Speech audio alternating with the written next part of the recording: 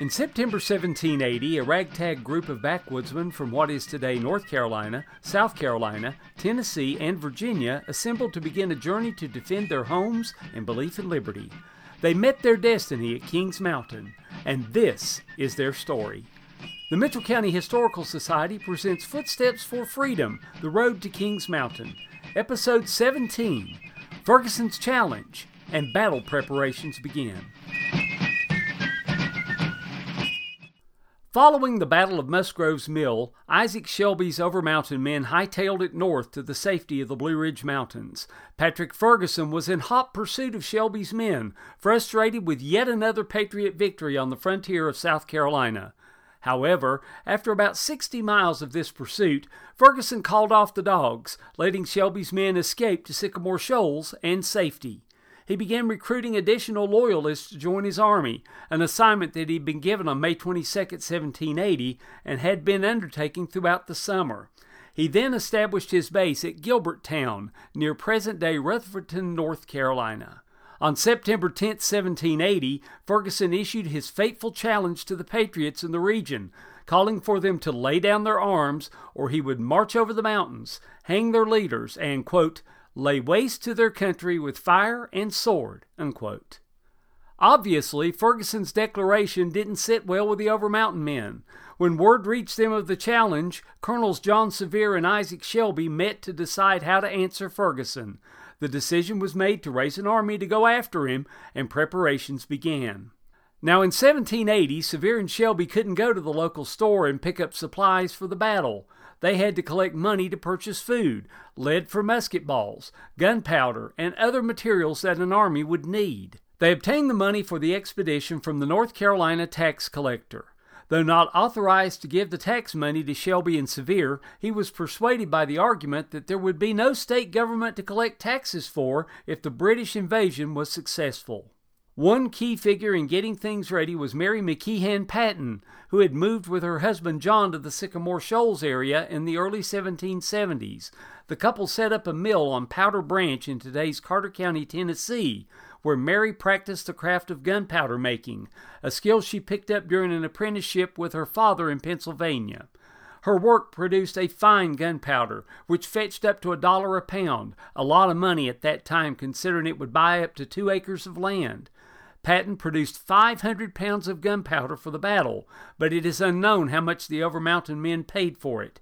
She continued making gunpowder long after the war ended until her death in 1836.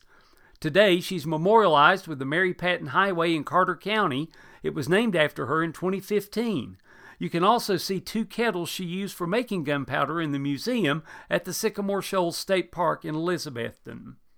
Not every man capable of service went on the Kings Mountain campaign, as it was deemed necessary to leave a sufficiently large force behind to guard the Washington District settlements from potential Indian attacks. Many of the men who had crossed the mountains previously that summer to fight at Musgrove's Mill were chosen to serve in this defensive force. Meanwhile, Ferguson was busy making his own preparations on the present-day North Carolina side of the mountains. His forces were foraging the countryside for food, seeking produce, and especially beef from those they considered enemies of the king. When Ferguson marched into the Pleasant Gardens area of McDowell County on September 15th, one of his men, Lieutenant Anthony Allaire, wrote in his journal, quote, Pleasant Gardens is a very handsome place. I was surprised to see so beautiful a tract of land in the mountains.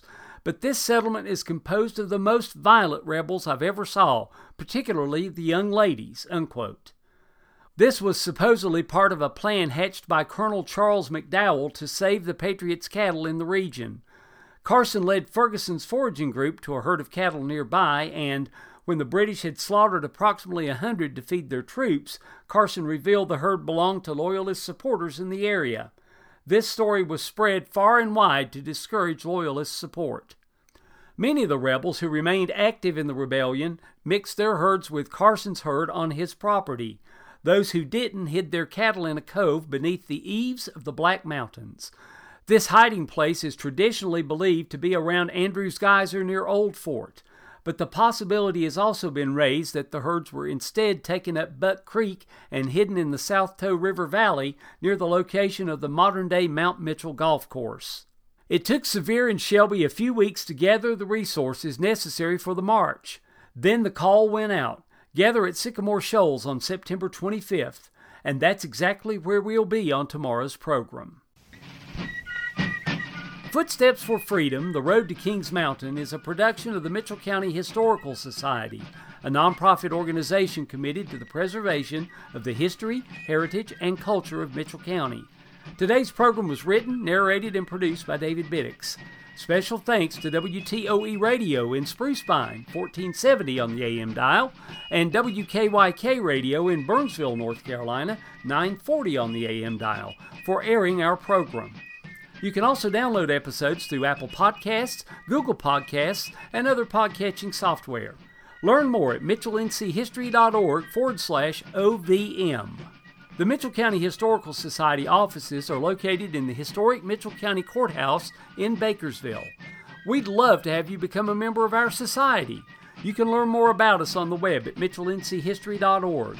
There, you can also see show notes about today's episode, links to online resources about the Battle of Kings Mountain and those involved in it, and much more about Mitchell County's history and heritage.